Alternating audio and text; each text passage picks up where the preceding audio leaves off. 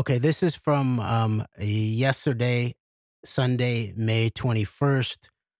And this is in response to Katie Halper's tweet where she says, historian Aaron Good and journalist Michael Tracy debate JFK and RFK Jr. 2024.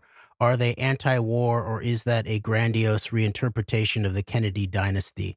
And now I was responding to her earlier release of a part of their debate where they talk about the Kennedy assassination, the John Kennedy assassination specifically, where it's a debate about whether JFK was, had a protect the peace, withdraw from direct large-scale U.S. military involvement in Vietnam.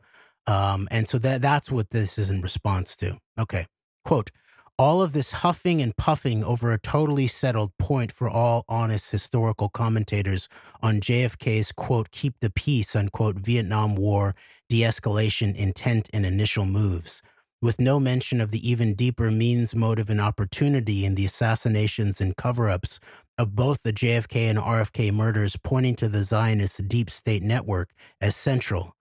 Does anyone really think that it is just a coincidence that Oliver Stone had its big JFK conspiracy film waving its fictional hand at a dark, smoky room full of a largely nameless CIA and Pentagon cabal, executively produced by key Israeli Lechem Lacom military intelligence nuclear espionage operative Arnon Milchan?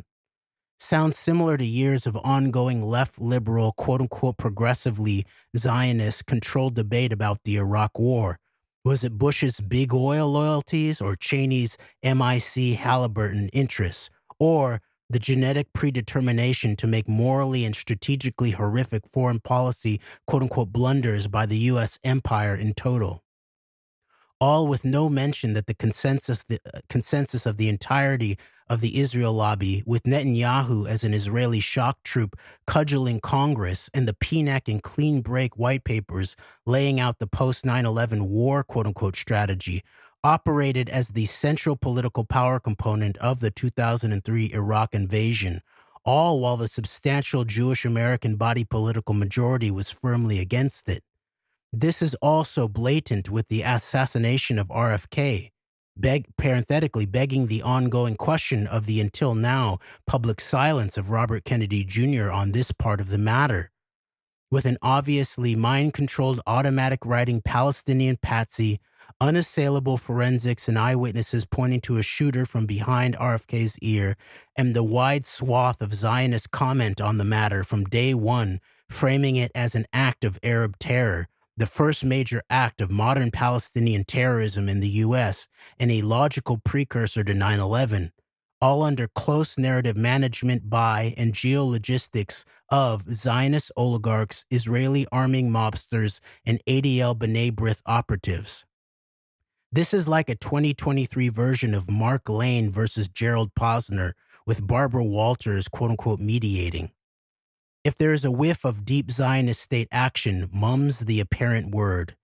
Way to manufacture dissent and debate well within the maintained parameters of quote-unquote civil debate.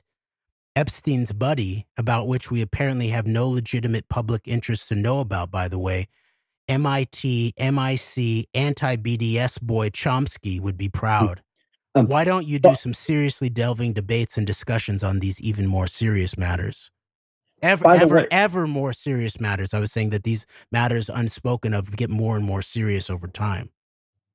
Without a doubt. And it's interesting that these cover-ups, I think the bigger, we talk about like where a lot of people are lacking, is there's a common Achilles heel around these varying flows of information and circles of activism, politics, etc., around politics, as we call it. And this is an example of where both, I think, the overtly maybe more Russia, China, foreign access friendly media, and then the types of like still representing to some level or another some type of quote unquote American interests are all lacking on. They all benefit from these limits being put around the scope and narrative of these respective matters.